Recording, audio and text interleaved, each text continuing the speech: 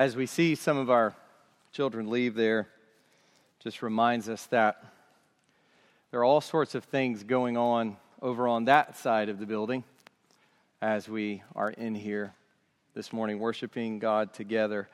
And so we just praise God that we have the opportunity as a church and as parents to teach these children the gospel, to teach them the whole counsel of Scripture. And what a blessing to think that God is applying His grace over there with those little hearts, and then little hearts in here, and big hearts today as we gather to worship Him. I hope you've had a good week, and it is a blessing to gather again and to dig into God's Word together. That's what we do here as a local church. When we come to this portion of our service, this is the instruction portion. And so the desire we have is to get into the Scriptures and understand what God says to us there. I was recently listening to Al Mohler talk about some of the kind of weird things that we see among American Christians, and particularly he was identifying an instance of someone saying, you know, they had talked with God and God had told them to do something or not to do something or did not tell them not to do something. And, you know, that's the kind of Christian culture that we find around us, is this very subjective way of supposedly hearing from the Lord. And what we know as Christians is that we hear from the Lord through His Word. And so that's why we come this morning and take it so seriously. And if you would, please turn with me in your Bibles to Romans chapter 6.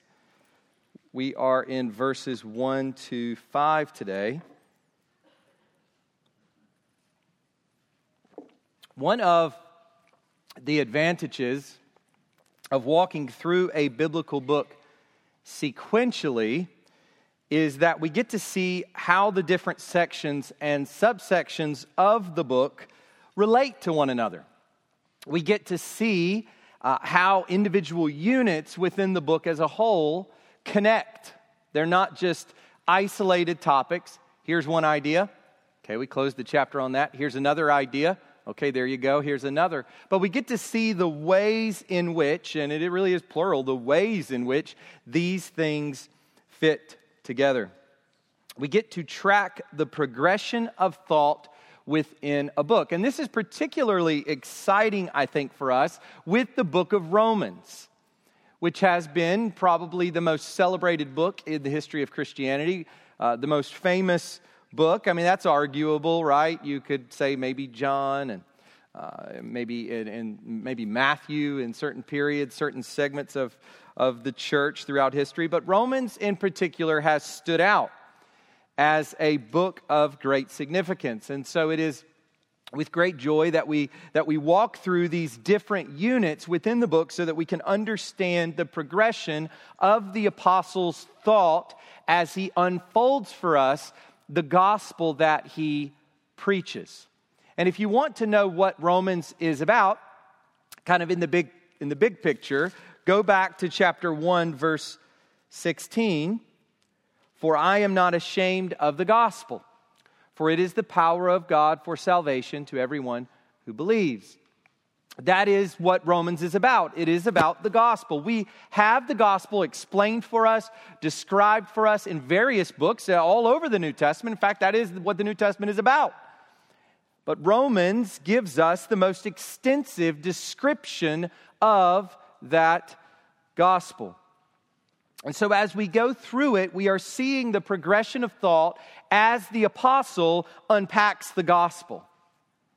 And I think what we are seeing as we do this is the logic of the gospel.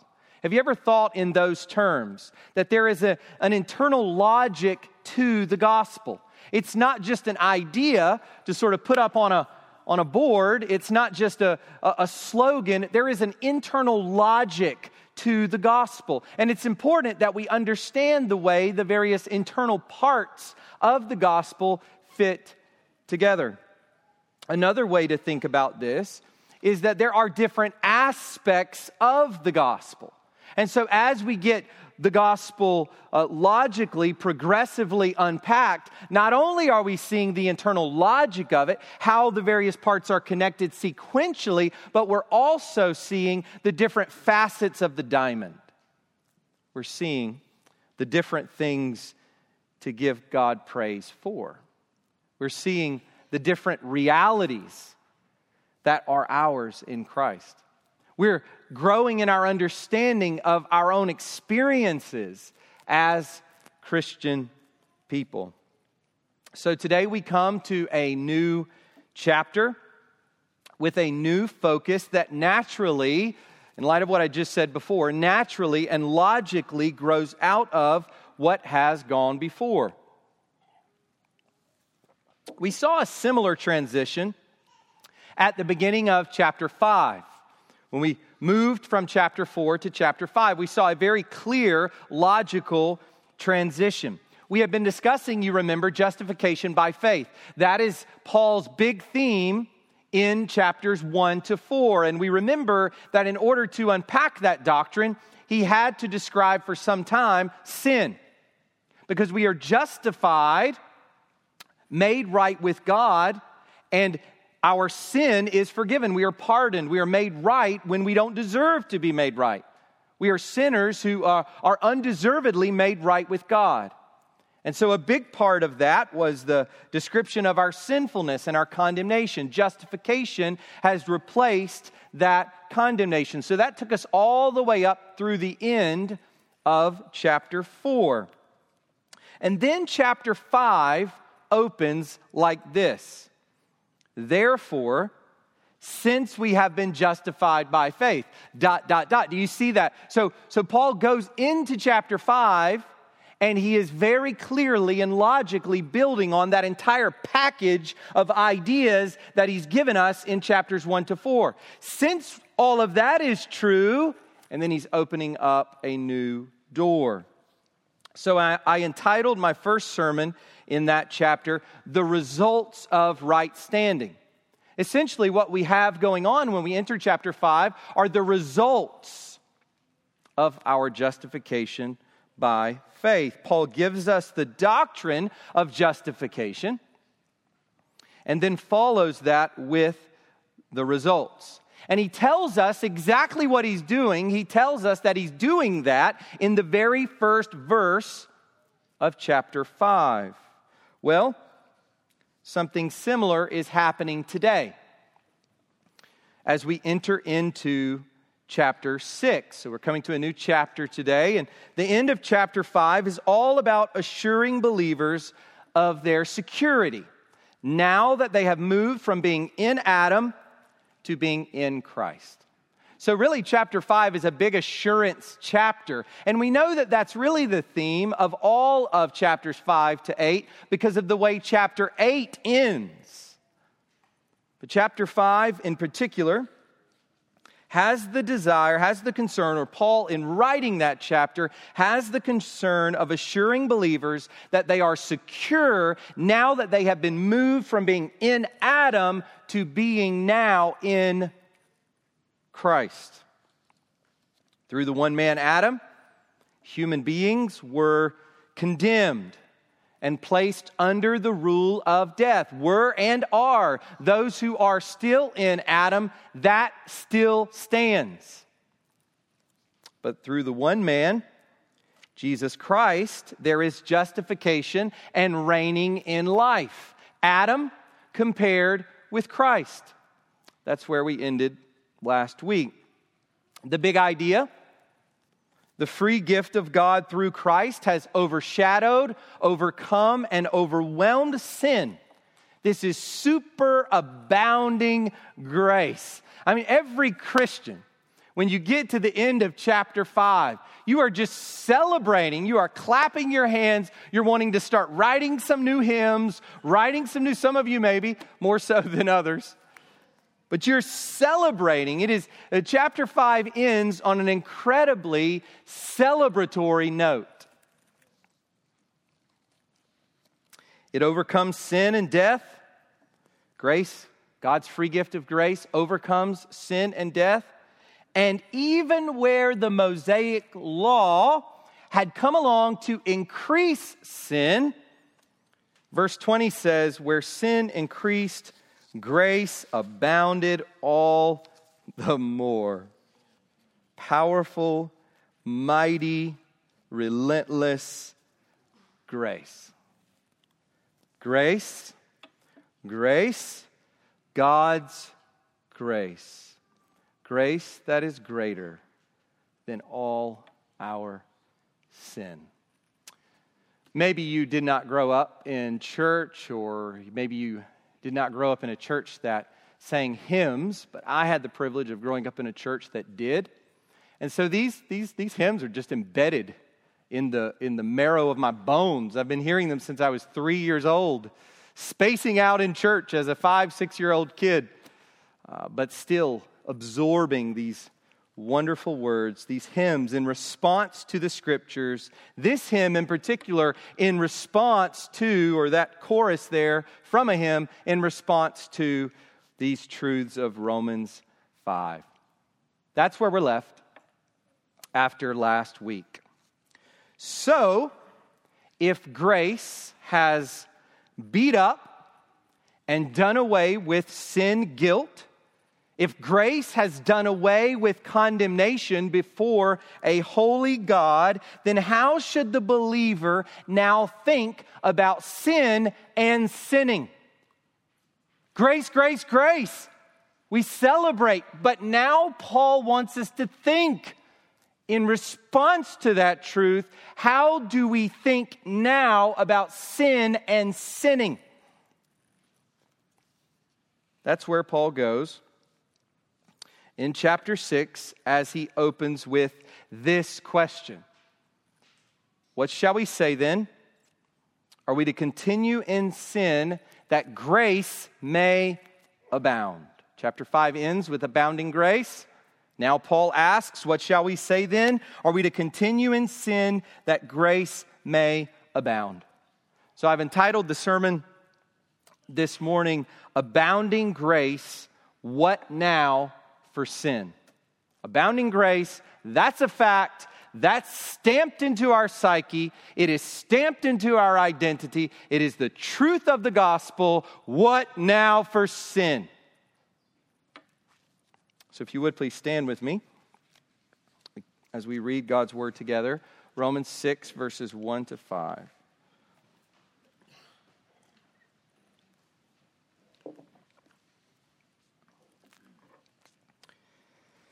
This is the word of God. It is perfect and profitable for his people. What shall we say then? Are we to continue in sin that grace may abound? By no means. How can we who died to sin still live in it? Do you not know that all of us who have been baptized into Christ Jesus were baptized into his death? We were buried, therefore, with him by baptism into death, in order that just as Christ was raised from the dead by the glory of the Father, we too might walk in newness of life. For if we have been united with him in a death like his, we shall certainly be united with him in a resurrection like his. Praise God. Go ahead and be seated. Let's pray and just thank God for his word and ask his help. Ask for his help as we come now to study it. That he would give us understanding and clarity, that he would help me to be clear, and that we would leave here having really heard from the Lord. Let's pray. Father, thank you for your word. We recognize, Lord, that you are a God who speaks, and you speak through Scripture. It is sufficient to make us fully equipped, ready for every good work. It revives the soul, rejoices the heart, makes wise the simple. It is more precious than gold, even much fine gold, sweeter than honey. And by it, we are warned. We are kept straight in Christ. We are guided and guarded. We are preserved by means of your word. Sanctify them Jesus prayed to you, Father, for us, sanctify them by your truth. Your word is truth. And so, Lord, we come now to just immerse ourselves for this period of time in your word. Would you ready our minds? Would you help us to think clearly? But Lord, would you help us to be impacted? Would you impact us with it at the deepest parts of our heart? Lord, would you show us our sin and show us the abounding grace in Christ that gives us assurance and security? And would you call us and pull us and beckon us to holiness of life, to love of neighbor, and especially to love of one another?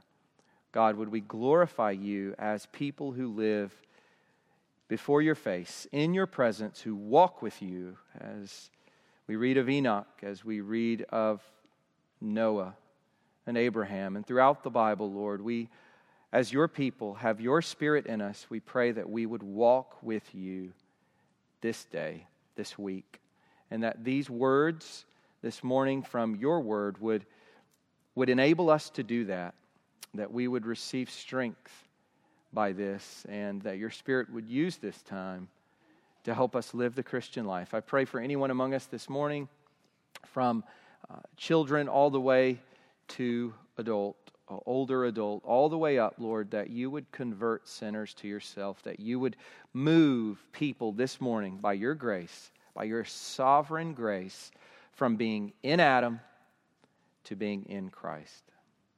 Lord, we love you, and we are so thankful for this time. We worship you through Christ our Lord. We give you thanks. In Jesus' name, amen. So 2 things to occupy our attention this morning as Paul unpacks the relationship of believers to sin. How does the believer relate to, think about, sin? So 2 things here. These are our 2 points for this morning. First, bad theology, and second, vivid imagery. That is what Paul gives us. He himself does not give us the bad theology, but first he exposes bad theology, and second, he gives some vivid imagery. So those 2 points will help us to get into the text. And by the way, let me just say this. The points are meant only to do that. They are meant to sort of extract, just as the title is, they're meant to extract what's here. Our objective is to see what is here in this passage and understand what Paul meant under the inspiration of the Holy Spirit, to understand and deal with and apply what Paul meant. And so, abounding grace, what now for sin, bad theology, vivid imagery. So let's start with bad theology. Sometimes, when you read an epistle, it is hard to determine exactly what or who is in the background. And this is one of the things that commentators try to do, because authorial intent, that is the intention of the author, is so important to discovering the meaning. In fact, that is the meaning. As we're looking at Scripture, we want to understand what did the writer mean, and part of that is understanding what's going on in the background to the writer writing this particular letter. And so we get this so clear for us in a letter like Galatians, where there are clearly delineated things going on in the background.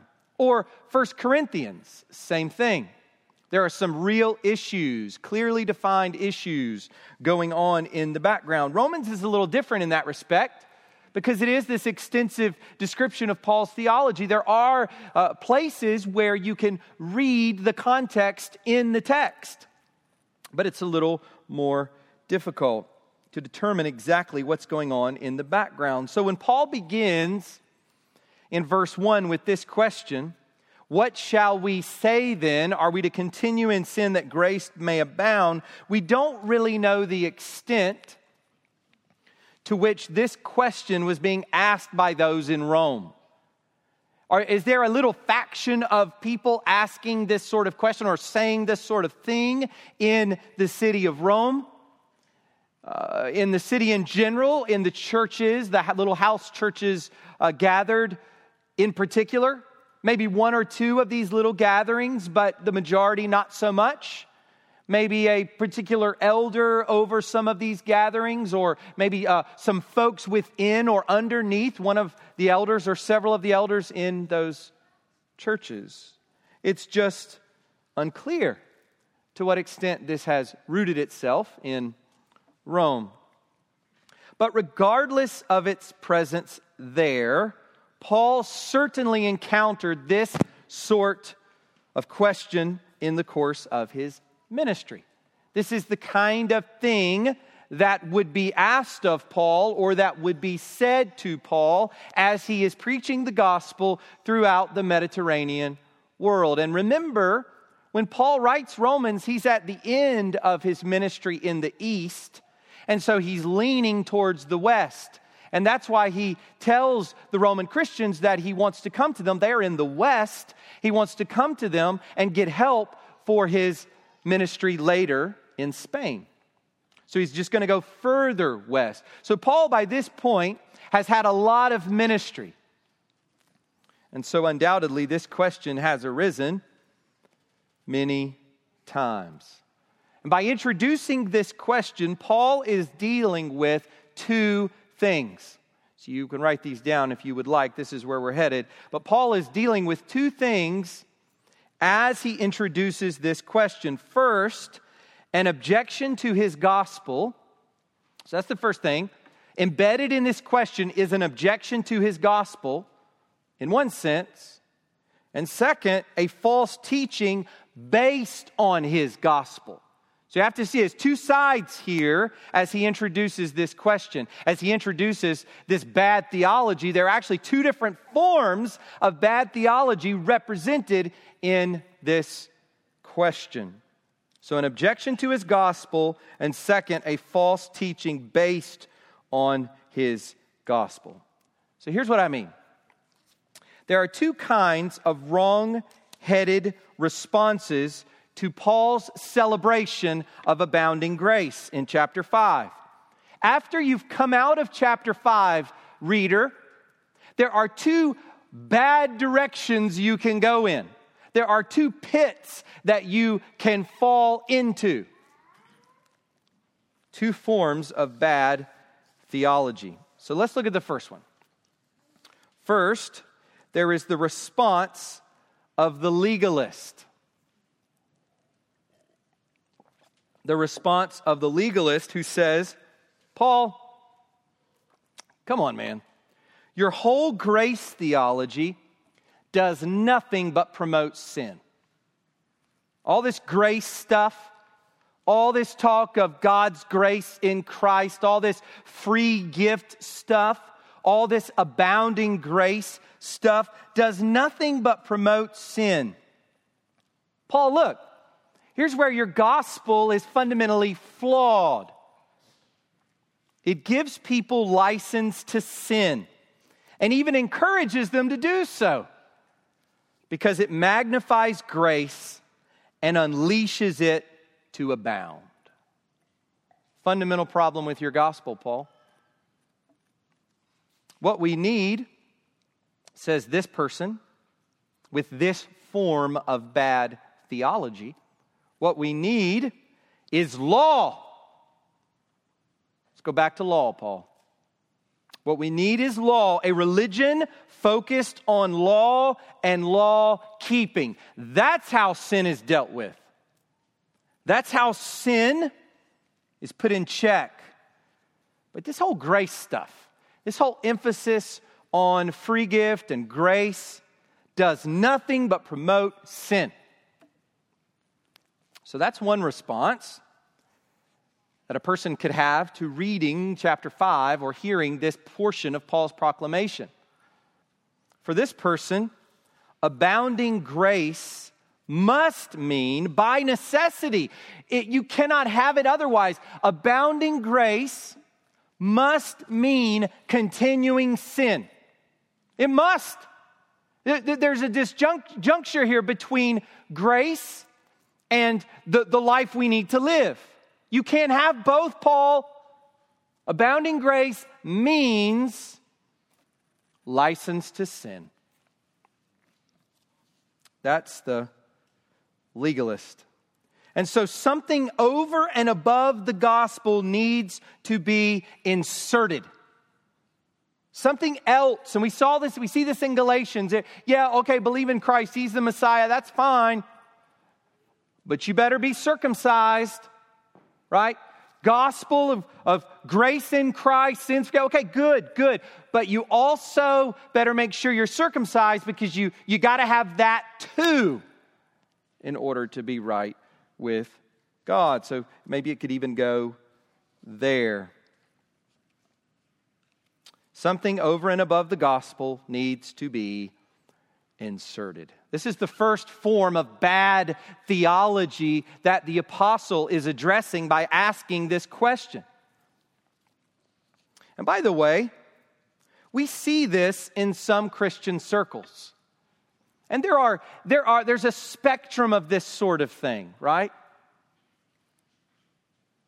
Christian circles where do's and don'ts crowd out the gospel of grace. The gospel of grace in Christ is the message of Christianity. That's it. That is the message of Christianity. It is not moral reform, though there is much to be said about that. It is not do this and don't do that, regulations and so forth. The message of Christianity is the gospel, the good news of free grace through Christ Jesus. That is the message of Christianity. And yet, in some Christian circles, that is either lost or at least minimized or overshadowed by do's and don'ts, regulations. And let me say this. That's not to say, I think this needs to be said for sure, that procedures, policies, regulations within the church, even that scary word rules, which we hate from the time we're two, are anathema. It is not to say that procedures and policies and regulations and rules within gospel community groups and churches are contrary to the gospel of grace in Christ. That would be folly. That would be folly. We know that there are these structures in place in every area of human life. Cannot have anarchy within church and call that grace practice. We know that do's and don'ts are sometimes a part of church life. And the way we regulate and the way we govern the various operations within a church. But it is to say that it is easy for the Christian gospel of grace in Christ to be overshadowed by such things in such a way that you begin to fall into this trap of being a legalist. And that is one person Paul addresses here. This is an objection to Paul's gospel that we've already seen in chapter 3, verses 7 to 8. But if through my lie, God's truth abounds to his glory, why am I still being condemned as a sinner? And why not do evil that good may come? As some people slanderously charge us with saying, their condemnation is just. In other words, in that context, the focus is on God being shown faithful to his word and being glorified even in Israel's sinful rejection. So you remember, you got to go back in your mind to the beginning of chapter 3. Israel has rejected Christ. Israel has rejected God, and yet God has shown himself nonetheless faithful to his word of judgment. And so God's truth has shone forth and been magnified through the lie, the unfaithfulness of his people, sin, resulting in God being glorified. Through my lie, God's truth abounds to his glory. And so some were accusing Paul of preaching a message like this. So that here I'm connecting chapter 3 and what we're seeing here in chapter 6. Some were accusing Paul of preaching this sort of message. Since God makes good come from evil, we should do evil that good may come. Do you see the logic? Since God makes good come from evil, we should do evil that good may come. There's a kind of logic there. That's the sort of thing that Paul is being criticized for. So that's what you're preaching, Paul. Come on. That's the objection that Paul is dealing with as he thinks about the Jewish lawkeeper who rejects the gospel. That's the first person, the legalist. The quintessential law-keeping, or at least thinking he or she does, Jew who is refuting Paul's gospel. But second, there is the person who actually thinks this way. So we've dealt with the legalist, but now we see the person who actually thinks this way. They appear quite happy to embrace Paul's gospel of God's grace in Christ, but the conclusion they draw from it is entirely wrong. So here I'm going to the other form of bad theology. If you're tracking with me, we're looking at bad theology. We've seen the first form of bad theology, and that is the legalist. The legalist who just cannot accept this message of free grace. And now we're looking at the person who is just jumping up and down, clapping about this message of free gospel grace. They're quite happy to embrace it, but the conclusion that they draw from it is entirely erroneous. It is entirely wrong. They say something like this: wow, isn't God's grace so amazing and incredible? The more we sin, the more we see His grace shine. The more we see it on display. So let's just give free rein to sin. Let's just continue in it so that grace may be magnified. You know, the more we sin, the more grace, that precious grace of God, the more that grace of God will abound over it. Sounds good in one way, right? It's rotten. This is what Paul is slanderously accused of preaching. Paul himself accused of preaching this in chapter 3, verse 8. Why not do evil that good may come? As some people slanderously charge us with saying. Paul himself has been accused of having this very theology, and now he is actually refuting it. According to this view, it's not just that we may sin. Listen to this. It's not just that we may sin freely because of God's abounding grace, which is bad enough, but that we should sin freely in order to put God's grace on display. Man, look at the way He magnifies His grace through my sin. And then as the person sins, he thinks or she thinks, man, God's going to get some glory from this one. It's a big one. Now you may be thinking that this is pretty far-fetched, right? Nobody thinks this way. Paul is just attacking a hypothetical straw man here. No one would really think this way, right? Well, listen to Jude 4. In the time of the apostles, for certain people have crept in unnoticed, who long ago were designated for this condemnation, ungodly people, and listen to how Jude describes them, who pervert the grace of our God into sensuality, lustful passions of the flesh, and deny our only Master and Lord, Jesus Christ. So there clearly were people who advocated this sort of message, and they were wreaking havoc. We're not talking about a person or two on the fringes. We're talking about wolves at all levels of the early Christian church who are infiltrating the churches and polluting it with this rotten parasite. That's the way James describes it. This was happening. And this just continued into the early church. If you read early church history, look at the first few centuries of the church, you see this in various heretical groups. You see some really strange theology for sure, but you also see this mindset working itself out. The Spirit who inspired this knew that this was coming down the road. But this is not just something that existed back then. This is not just first century stuff. This is not just second and third century stuff. It has always been a problem. Listen, Christian, this has always been a problem in the Christian church. The issue is antinomianism. This idea of anti-law. Just full on, outright.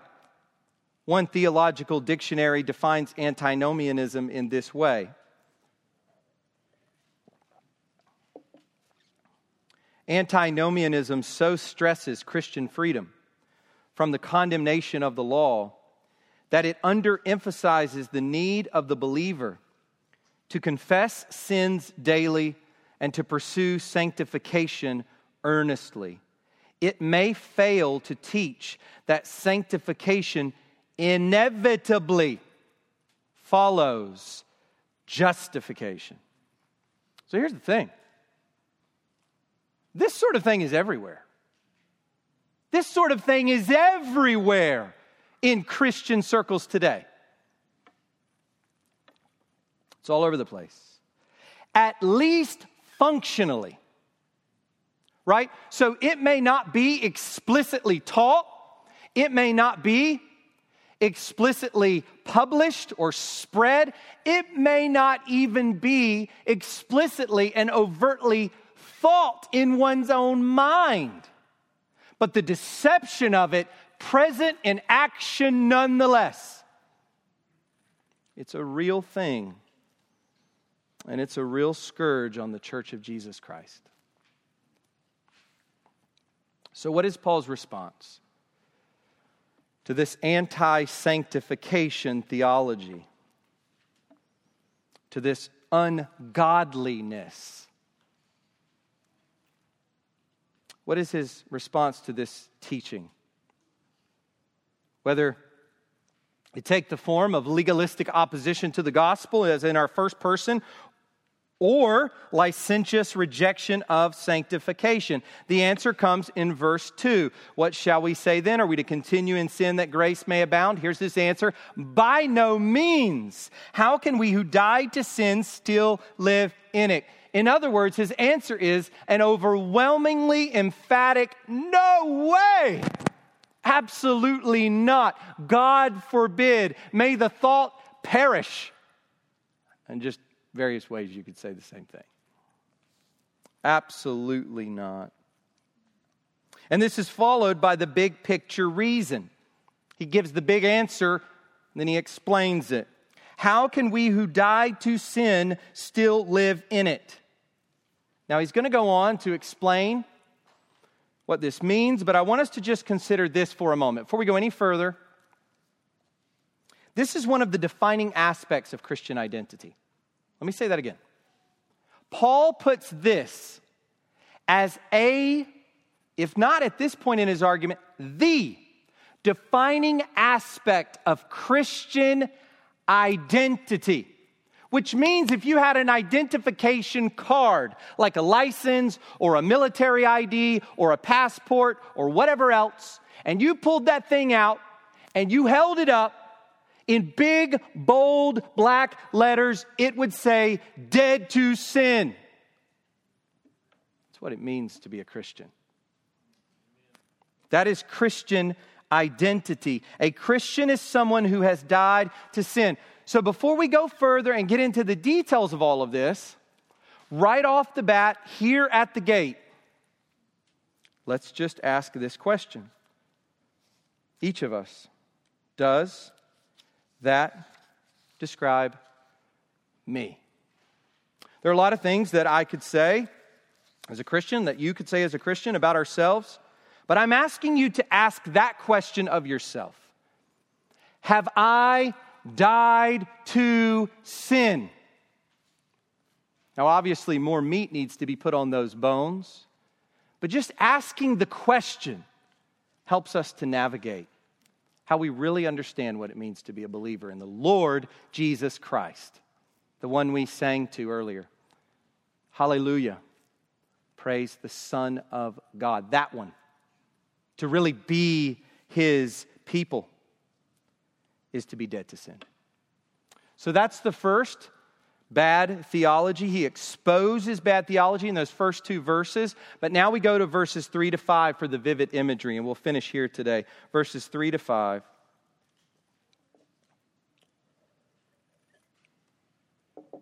Do you not know that all of us who have been baptized into Christ Jesus were baptized into His death? So here he's explaining what he means by dead to sin.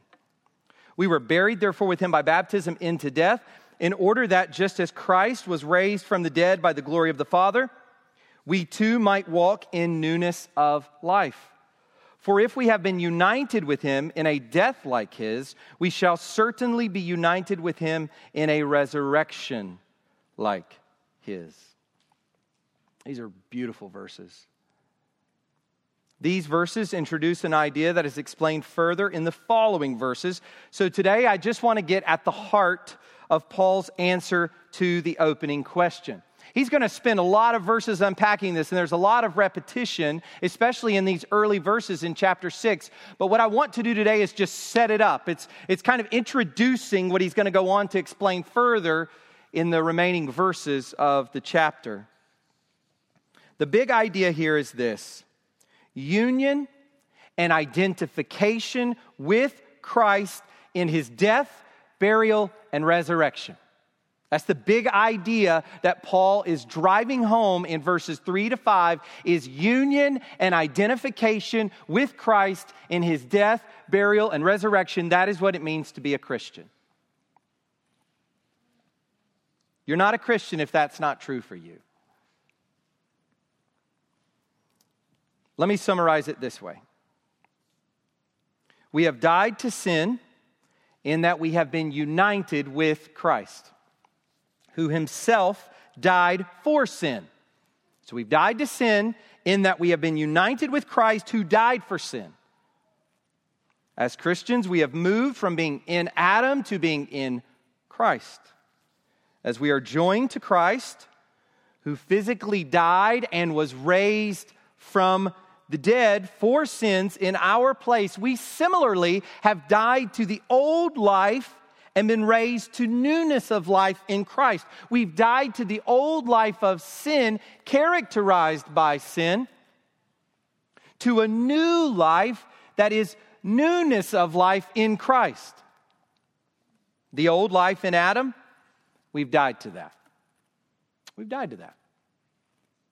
The new life in Christ now defines us. And here's the power. Right? These aren't just objective realities. Let me say that. This is really important. It's not just that this is sort of a label that you need to think yourself into. This is power in you, Christian, in you, dwelling in you, the power of the living God by the Spirit. This is real. This is lived.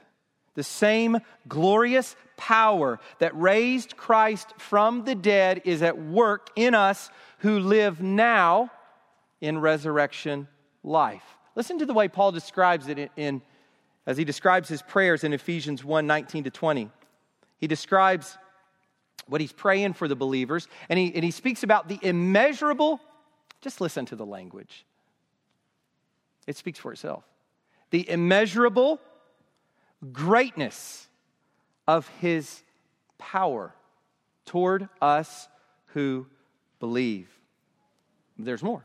According to the working of His great might. The word might is enough, right, Paul? I mean, come on. No, it's great might. It's great might. That He worked in Christ when He raised Him from the dead The power that raised Christ from the dead. The very power that is itself the glory of the Father, the expression of God's glory. That power is in the believer. The power of sin has been knocked away. It's been drop-kicked to the ground, slammed, smushed, and been replaced by this power in the Spirit. Finally, this newness of life which comes out of deadness to sin ultimately results in our future resurrection from the dead. So it is this very power in us by which we live this new life, by which we've died to sin and are living this new life. This very power is itself going to be consummated in our resurrection from the dead one day. That resurrection life. Verse 5, for if we have been united with him in a death like his, we shall certainly be united with him in a resurrection like his. Let me tell you this. If you've died with Christ to sin, you're going to rise. That's the logic that Paul's getting at. If you've died to sin with Christ, oh, be so sure you will rise.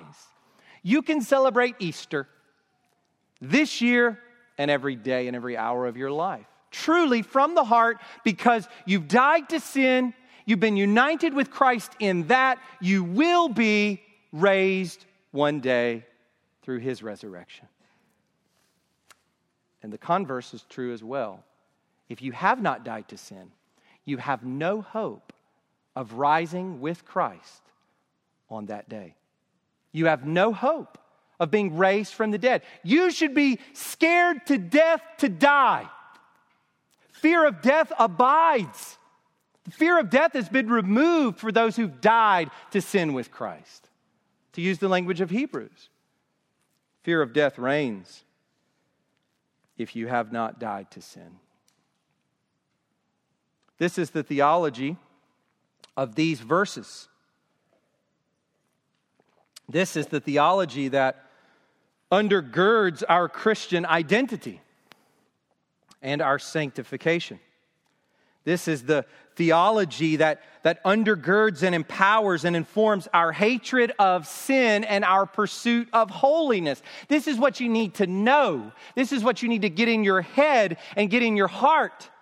If you are to pursue holiness, this is the fuel that drives a sanctified life.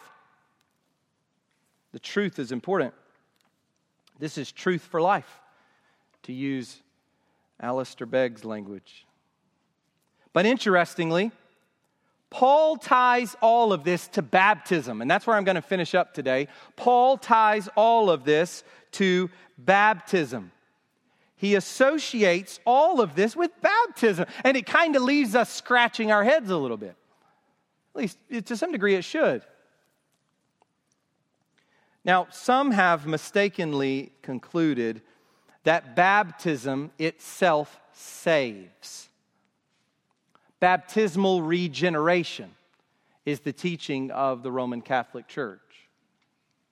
That there is a salvific power in baptism itself. And that would be a misunderstanding of Paul's message. That would be to misunderstand what Paul is saying here. He has just spent, just think about it. You don't need to go any further than this to know that's wrong. He has just spent several chapters explaining that we are justified by faith alone, right? He's just spent 4 chapters explaining that it is only by faith that we are declared right with God, by nothing we do. How in the world could he go from that to now saying that baptism is something we must do in order to be saved? That it has salvific power. God looks at us and says, "Okay, they've been baptized, righteous before me." No, only faith does that. Paul's clear about that in Romans 1-4. Nothing can be added to that to render us right with God, to remove condemnation. That is obvious from the context. But while baptism does not justify, does not convert us, it is nonetheless deeply, listen to this, you can't run from this. It is nonetheless deeply associated with our conversion in the New Testament. Wherever you read. It serves as the initiation into the Christian life. And it makes sense of Pentecost when Peter preaches this powerful sermon and they're cut to the heart and you're expecting him to say, I don't know, fill in the blank. Somebody asks you, what must I do to be saved? Maybe you read Acts 2:38 and you're left scratching your head like, Peter, you could have said that a little better. I mean, I don't know that I would have said it that way. Peter said to them, repent and be baptized, every one of you, in the name of Jesus Christ for the forgiveness of your sins, and you will receive the gift of the Holy Spirit. Whoa! It sounds a little bit like it's a work that needs to be done. You want to belong to Jesus? Well, you come on over here. You don't need to go over there and be circumcised. So that's good news. But you need to come over here and be baptized, and then you'll have it. You'll have what you need. Right? Just kind of leaves us scratching our head. Well, I think we should understand these passages together. Baptism is deeply associated with Christian conversion. And that is why Paul essentially uses baptism here. Listen to this. He uses baptism here as a stand-in for being a Christian. That's what he's doing. Being baptized into Christ. He's using the language of the ordinance of water baptism, immersion in water. He's using that language as a stand-in for Christian identity. That tells you something weighty about baptism. Doesn't make it salvific, but it makes it significant.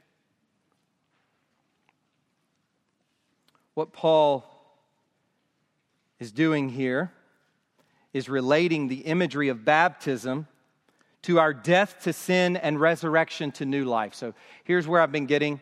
This is where we'll finish up. What Paul has been doing here is relating the imagery of baptism to our death to sin and resurrection to new life. It's interesting what commentators do with this passage. And what they do with it is because infant baptism has dominated the history of the Christian church. But it appears obvious here that the imagery of baptism, the ordinance of baptism, has at its meaning that it elucidates, exposes, shines forth the reality of our union and identification with Christ in his death, burial, and resurrection. No, this passage is not about baptism. But we get insight in this passage about the nature of baptism. What baptism is, what it is meant to show, what it is meant to symbolize. It is a picture of Christian identity, Christian union with Christ. We are immersed, we are submerged, and we are brought up out of the water. And it is a picture of death, burial, and resurrection, united to Christ and identified with him. We see the same thing in Colossians 2, verse 12. Having been buried with him in baptism, in which you were also raised with him through faith in the powerful working of God who raised him from the dead. Once again, it's interesting what commentators do with biblical passages when it doesn't quite square with their theology. Paul is pointing his reader back to their baptism. That is essentially what Paul is doing. He's pointing his reader back to their baptism and asking them to consider the meaning behind the symbol. He's saying, you guys were baptized, right? Hello?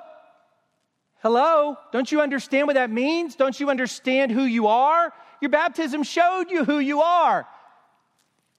the wonderful thing about baptism. When we do it, it's proclamation of the gospel. It shows forth what's happened when a person gets saved. Of course, you can't continue in sin, Christian. Come on. You died to it. Don't you remember your baptism? That's Paul's logic here. That's in the background to what Paul is saying. How you were buried with Christ and raised up to newness of life. Do you remember what the Holy Spirit did in you? And your baptism, right? When you were converted, you remember you were buried and raised visually, and that visualized what Christ had done in you? One of the questions that I ask parents if they want me to baptize their children, and this one I think can be a little controversial, so I'll just speak to it.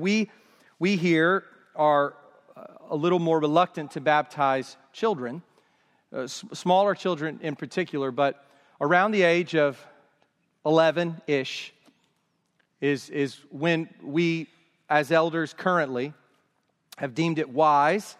And by the way, there's no proof text on this. I talk with parents about this a lot. And there are other churches who have struggled through this and who try to discern what is the wise way to deal with childhood conversion in such a way that the right kind of affirmation is given to children, in such a way that they understand the gospel insofar as they can, and insofar as the fruit of conversion is discerned in the lives of those children. And so it's not a matter of proof texting, it's a matter of pastoral wisdom in many ways. And so it has been a challenging question for us, and I would say it's one that we are still wrestling through, but in principle, as it currently stands, we want to wait a little bit with children to let that flesh itself out.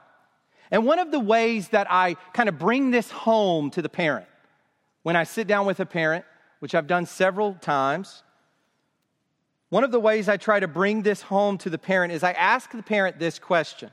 I read Romans chapter 6, verses 3 to 5, and I ask this simple question. Has that happened to your child? Because if that hasn't happened to your child, what we're doing when we baptize them is really meaningless, and it's also dangerous. It's dangerous to them and their spiritual health. It's dangerous to the body witnessing that baptism. So what I say, has that happened to your child? And if there's confidence from the parents that has happened to my child, and I sit down with the child and it's clear insofar as it can be clear, right? Not a little theologian, but insofar as it can be clear that that's happened to them, and we discern that as elders as we talk with them, then baptism as a symbol of this reality makes sense. Otherwise, I think there are problems. But this is not an easy question. I just hope that all of you as parents will understand that as elders, we deeply care about the salvation of your kids.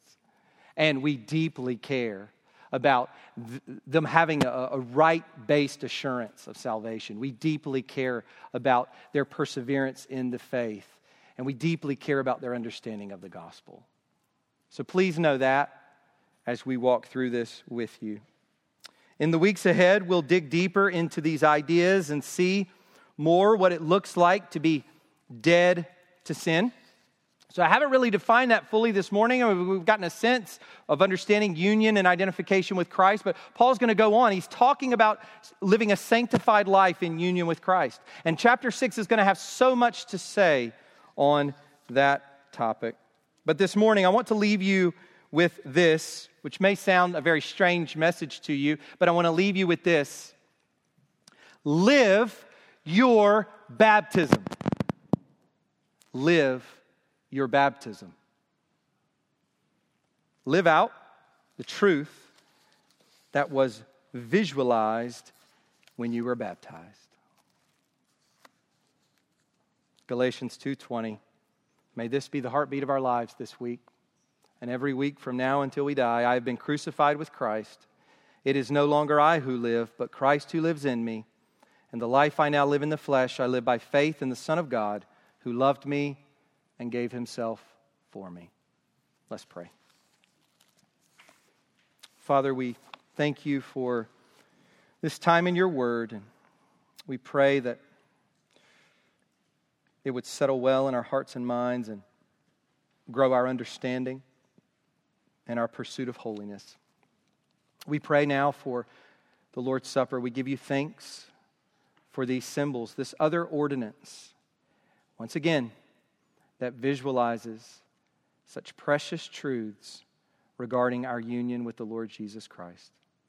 We praise you for this time. In Jesus' name, amen.